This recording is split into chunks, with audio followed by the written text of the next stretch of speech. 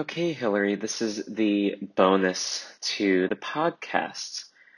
So you asked, what inspires my choreography, how I direct my company, and the administrative work that goes into managing the day-to-day.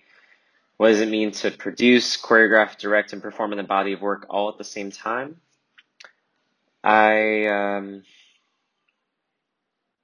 It's hard. It's hard to wear all these hats. I'm very grateful that I had an opportunity to learn over time, and I started small. I started with pieces that didn't involve a lot of dancers and weren't very long pieces, and just gave me a space to kind of learn as I went.